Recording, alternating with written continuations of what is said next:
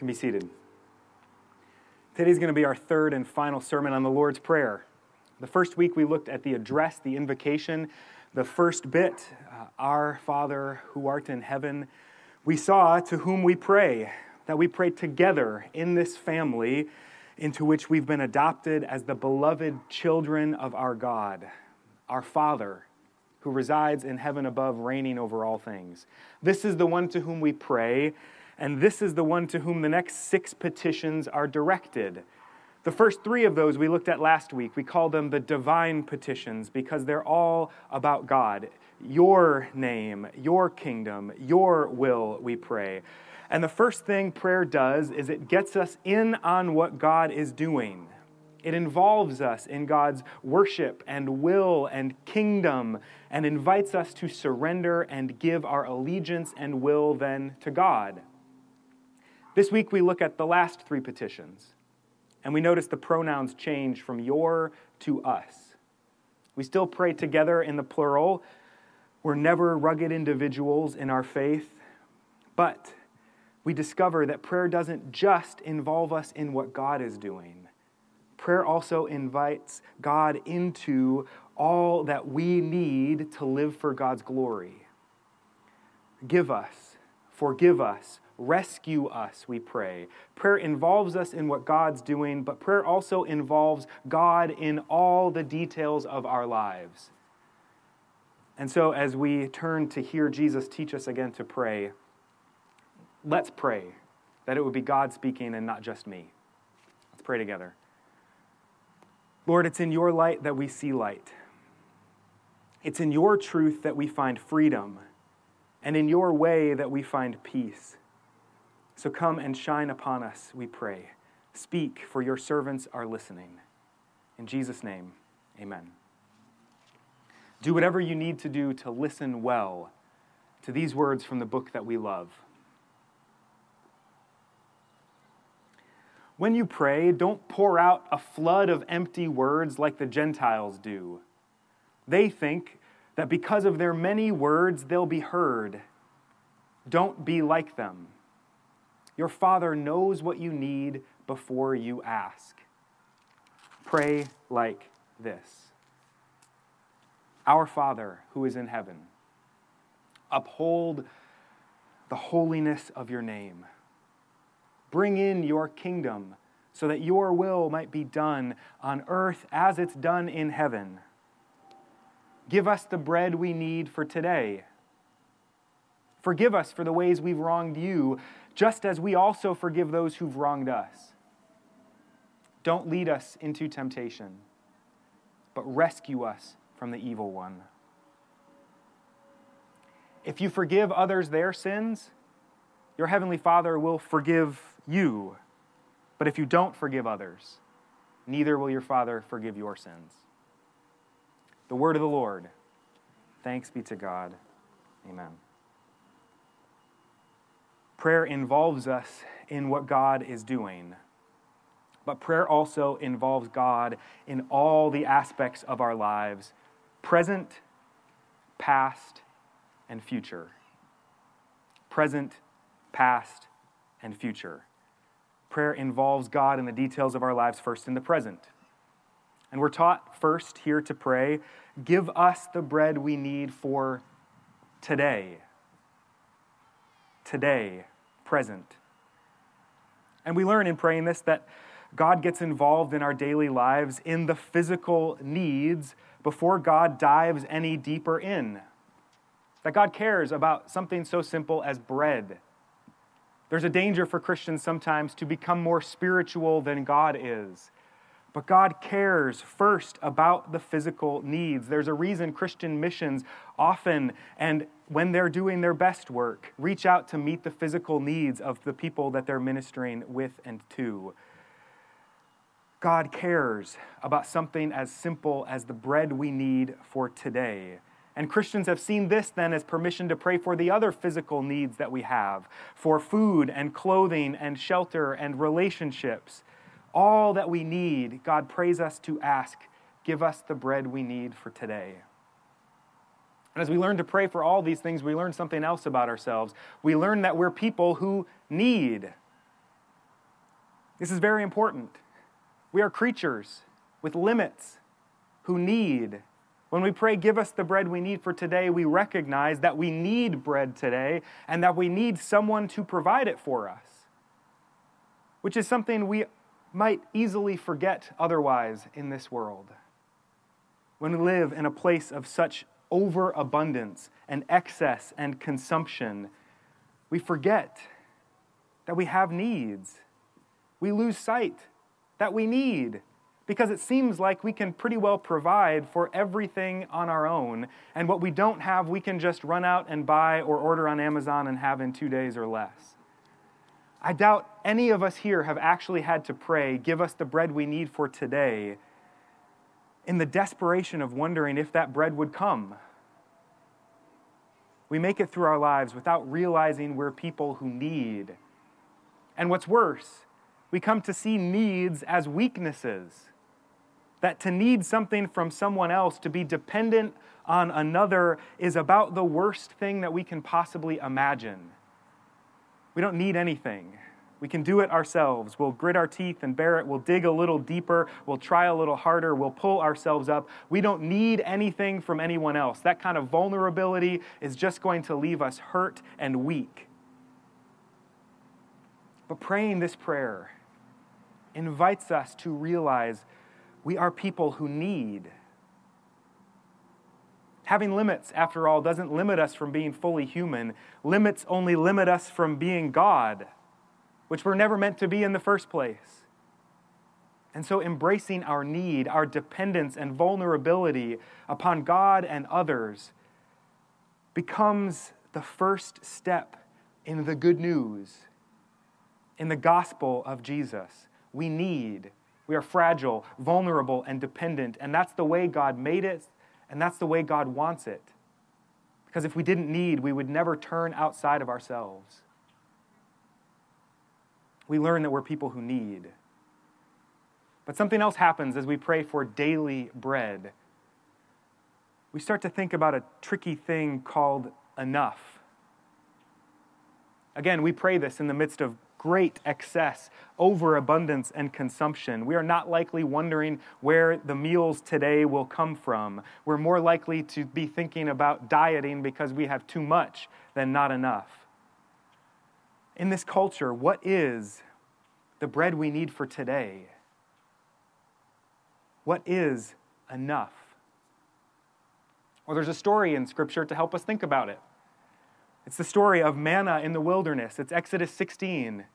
The people of God are rescued from the evil one, Pharaoh, in Egypt. They're brought through a baptism in the Red Sea and out into the desert. And they realize food's a little hard to come by in the desert. And they start to look back and think slavery wasn't so bad. At least we knew where each meal was going to come from each day. And they start thinking about turning back. And Moses cries out to God, and God answers with some strange, sticky stuff on the ground the next morning. And the murmuring comes up in camp, what is it? What is it? What is it? And that becomes its name. Manna means, what is it? It's the bread we need for today. Daily bread coming down from heaven, gathering on the ground for the people each day except the Sabbath. And they were instructed to go out each morning and gather enough for that day. But of course, humans being humans, some gathered and hoarded enough for today and tomorrow and the next day to make sure they'd have plenty to fill their bellies all week. And when they woke up the next morning, everything extra was rotten and full of worms and disgusting.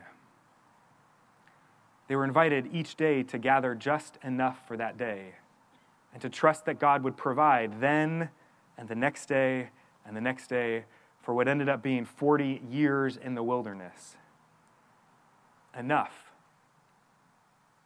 In a world of such rampant consumption and consumerism, we've lost touch with enough. Learning to pray, give us the bread we need for today, invites us to think about all the bread we hoard for tomorrow because we don't trust. Of all that we don't need. Of all that we think we need but really just want. And of all we have that could be meeting others' needs. After all, we still pray in the plural, right? Give us the bread we need for today. Not give me the bread I need, not give my family the bread we need. Give us the bread we need for today. And so while we pray this prayer, knowing where today's food will come from, we pray with those who don't know, which led St. Basil of Caesarea, Basil the Great, to preach in the 4th century on the Lord's Prayer these words: "The bread that's spoiling in your house belongs to the hungry. The shoes that are mildewing under your bed belong to those who have none. The clothes stored away in your trunk belong to those who are naked, and the money that depreciates in your treasury belongs to the poor." Good words. Prayer involves God in our lives, in meeting the need we have in the present. Give us the bread we need for today. But prayer, we find, also involves God in the needs of our lives in the past. Forgive us, Lord, for the ways we have wronged you, just as we also forgive those who've wronged us. If the first petition taught us that we're people who need, that we're vulnerable, that we have limits, this one teaches us that we're sinners, that we're those who have debts that will need to be paid. In our tradition, we often pray debts and debtors. Other traditions say trespasses and trespass against us, sin and sinned against us. The Common English Bible I read the prayer out of says, for the ways we've wronged you as we forgive those who've wronged us. But the Greek has a sense of something that's owed to another. That's how we get debts. And the rabbis in the 1st century talked about sin this way often. That every sin committed, every wrong done, every time we work against God's will for our lives and the world, for human flourishing according to God's design, a debt is incurred. And as those debts pile up, a wall is built between us and God that we cannot climb over or cross through. The truth is that we have all sinned and fall short of the glory of God. As John says it in John 1, if we say we have no sin, we deceive ourselves and the truth is not in us. All of us carry around a pile of debt that we cannot pay off. And one day, those debts will be called in and will be found bankrupt. As we pray this prayer daily, we learn that there are debts, that there are wrongs, that our past is piled full of them. We learn that we're sinners. But the really interesting thing is that Jesus and this prayer do not hone in on that. Jesus doesn't tell us to make sure we wallow enough in our sin, that we catalog it properly. Jesus tells us to ask for forgiveness. Because what we find in Jesus is not a teetotaler, but overflowing grace. Grace that we didn't earn, that we can't repay, that we cannot exhaust. And one of the qualities of that grace is the way that it overflows, that it cascades, that it spills over, so that when we experience that grace, it fills us up to overflowing, so that we can say, forgive us for the ways we've wronged you, just as we also forgive those who have wronged us. We who have had our debts canceled are those who can now cancel debts. And Jesus' next 2 sentences really make this clear. That if we forgive others their sins, our Heavenly Father will forgive ours. And if we don't forgive others their sins, neither will our Father forgive us our sins. Jesus told another story about that too in Matthew 18. It's the story of a slave that tallied up an incredible amount of debt with his master. An unimaginable amount of money that this man racked up. And one day his master calls him in and asks for the debt to be paid. Of course he can't. And so he's going to be thrown off into a debtor's prison until every last cent can be paid. But he pleads for mercy from his master, and the master does the unimaginable. He cancels the debt. He wipes it clean. He erases all of it. All this man's past, every mistake he's made, every debt he's run up, all of it is wiped away. His past no longer defines him or tells him who he will be. It's no longer held over him. He is free. And so he goes out, and what does he do? He finds another slave that owes him just a little bit of money, a couple $100. and says, "Pay me back." He says, "I can't, I don't have the money." So he places his arms around his throat and threatens him. Word gets back to the master calls him in and says, "You wicked slave, I showed you bountiful grace, and you can't show an ounce to your brother? Then I will throw you into jail until every last cent of your debt is paid." If we show ourselves to be people who cannot extend forgiveness to others, Jesus invites us to see that we are people who have not really experienced grace ourselves. But when we truly understand the price of our debt, the mountain of debt that we owe to God that's been wiped clean in the blood of Jesus, when we really understand and taste the bounty of that grace, we will be people who can forgive and forgive readily and easily. Because no debt, no sin that you can commit against me or my family can touch the wrong that I've done to God. And if God can forgive me of that, then I can forgive you of anything. It will not be easy and I will struggle against it, but anything can be forgiven. I saw a picture of this recently in a TV show, Apple TV series, Ted Lasso. Anybody watching it or watched it? Good. If you haven't, start. It's a great show. There's something more going on in it than most TV these days, and it's also hilarious. Spoiler alerts, though, so if you don't want to, pause the stream, turn it off, plug your ears, whatever you have to do. Episode 9. Rebecca, who's the owner of a soccer club in England, who's brought in an American college football coach, which everyone thinks is a joke. She plays in public like it's trying to be creative, but in secret, it's a plan to ruin the club, to run it into the ground and destroy it because it was the only thing her ex-husband loved. She got it in the divorce and wanted to tear it down. And so she's been working behind his back to undermine everything he does. She's been sabotaging it all. She's been lying to him, the club, the town, everyone. And eventually she's caught in it. And eventually she's forced to confess to him what she's been doing. And so we watch in that episode as she stumbles from her office to his, in a daze, disoriented by the guilt, knowing all that she's done wrong, imagining all that will come in the blowback and retaliation and retribution. And she stumbles into his office and blurts out a confession and then braces for the retaliation, expecting him to go to the press and tell everything, to tear her down for ruining him. She expects it and deserves it. And as she braces, he stands up and says, "I forgive you." And it's a moment that shows the beauty of grace in a way that is not often depicted these days in our world. I hope that you have experienced a moment like that. I pray that you've experienced it and felt it as Jesus' grace is poured into your life.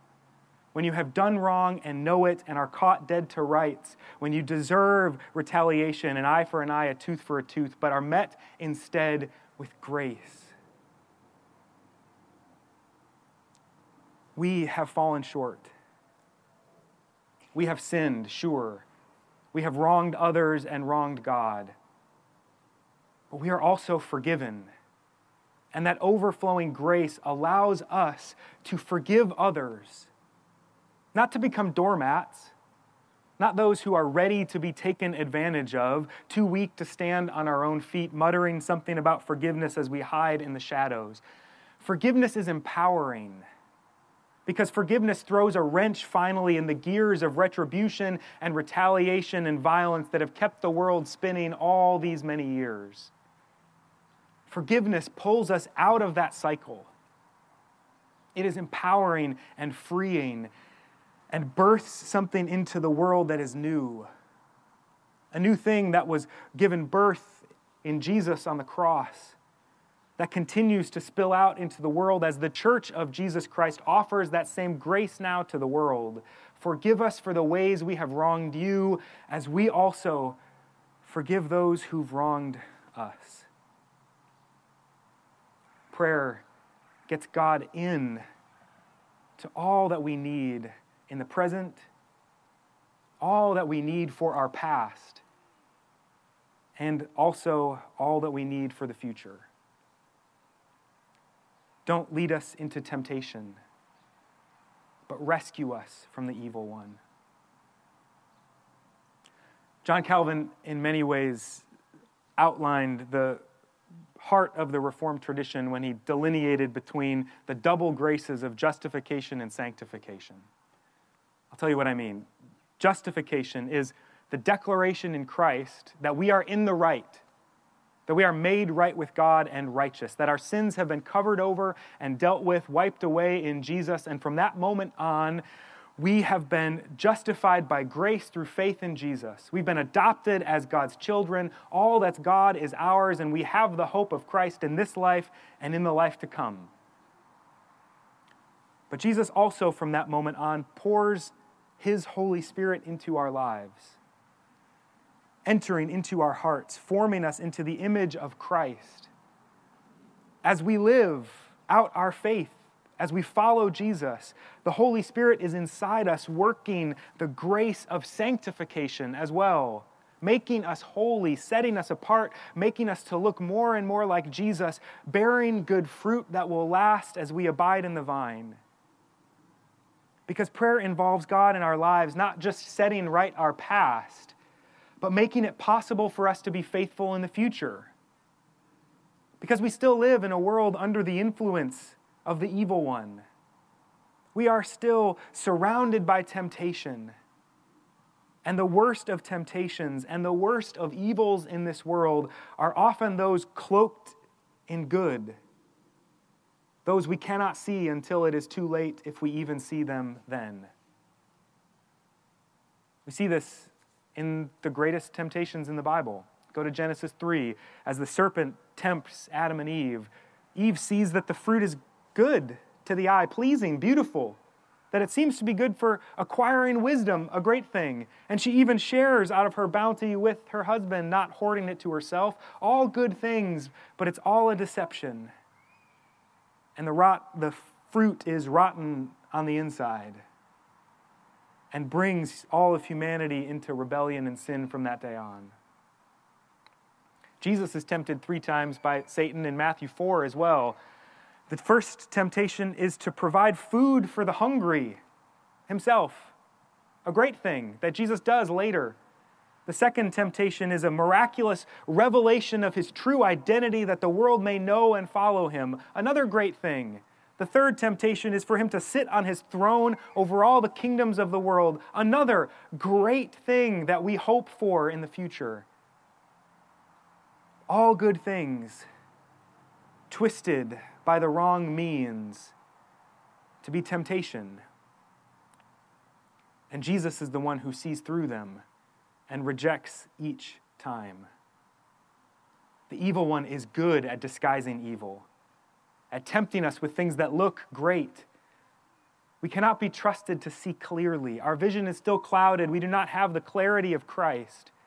So we don't pray, bring on the temptation that we can prove our faithfulness. We pray, don't lead us into temptation and rescue us from the power and dominion of the evil one. And so this petition also teaches us humility. The first time it was the humility of knowing our limits. The second, the humility of knowing our sin. And this one, the humility of realizing our susceptibility, our proclivity towards sin, our spiritual blindness and ignorance, our lack of self-knowledge, the depths to which pride goes in each of us, to understand that even when we are doing great things for God, the devil is prowling, looking to devour, as Peter wrote. Whereas God warns Cain in Genesis 4, sin is lurking at the door. Its desire is for you, but you must master it. Cain didn't. We haven't. And so we pray, lead us not into temptation, but deliver us from the evil one. It's a prayer similar to what Paul instructs in Ephesians 6, 10-13. So we'll look at this in closing. Paul wrote this: "Finally, be strong in the Lord and in his mighty power. Put on the full armor of God, so that you can take your stand against the devil's schemes. For our struggle is not against flesh and blood, but against the rulers, against the authorities, against the powers of this dark world, and against the spiritual forces of evil in the heavenly realms. Therefore, put on the full armor of God, so that when the day of evil comes, you may be able to stand your ground, and after you have done everything, to stand. God does not just provide for what we need in the present. God does not just provide for what we have done wrong in the past, canceling our debts. God also provides a way for the future, the full armor of God, so that when the day of evil comes, we may be able to stand our ground, and after everything, to stand. Give us the bread we need for today. Forgive us for the ways we have wronged you, as we also forgive those who've wronged us. And don't lead us into temptation, but rescue us from the evil one. And with that, the prayer just ends. It doesn't go on indeterminately. It's short and to the point. There's no mumbling, no awkward goodbye. It's done. We've been brought into what God's doing in the world. Our will and lives are bent toward God's kingdom. We've asked God for what we need. There's no more that's necessary. No grandstanding is needed, no flowery doxologies. Remember how Jesus began. When you pray, don't heap up empty phrases like the Gentiles do. They think they'll be heard by their many words. Don't be like them. Your Father knows what you need before you ask. Pray then like this. We don't have to butter God up. We don't have to convince God to answer. We don't need to pester. Almighty God is our Father and will answer according to His kingdom and His power and His glory forever and ever. Amen. Let's pray. Lord, we thank you for the gift of this prayer, that it is succinct. It is something so many of us have memorized that we may recite without thinking much of its meaning, but whose depths go so far. And so each time we give voice to this prayer, may we enter more deeply into your presence. May we trust the relationship in which we pray, that you are our Father in heaven, that you may bring us into what you are doing in the world by hallowing your name, by bringing your kingdom and your will on earth as they are in heaven. But Lord, may you also get involved in our lives. Come and grant us all that we need in the present, bread for today, all that we need for our past. Forgive us for what we've done wrong as we forgive others. And Lord, make a way in our future toward you. Lead us not into temptation, but deliver us from evil. For thine is the kingdom and the power and the glory forever and ever. Amen.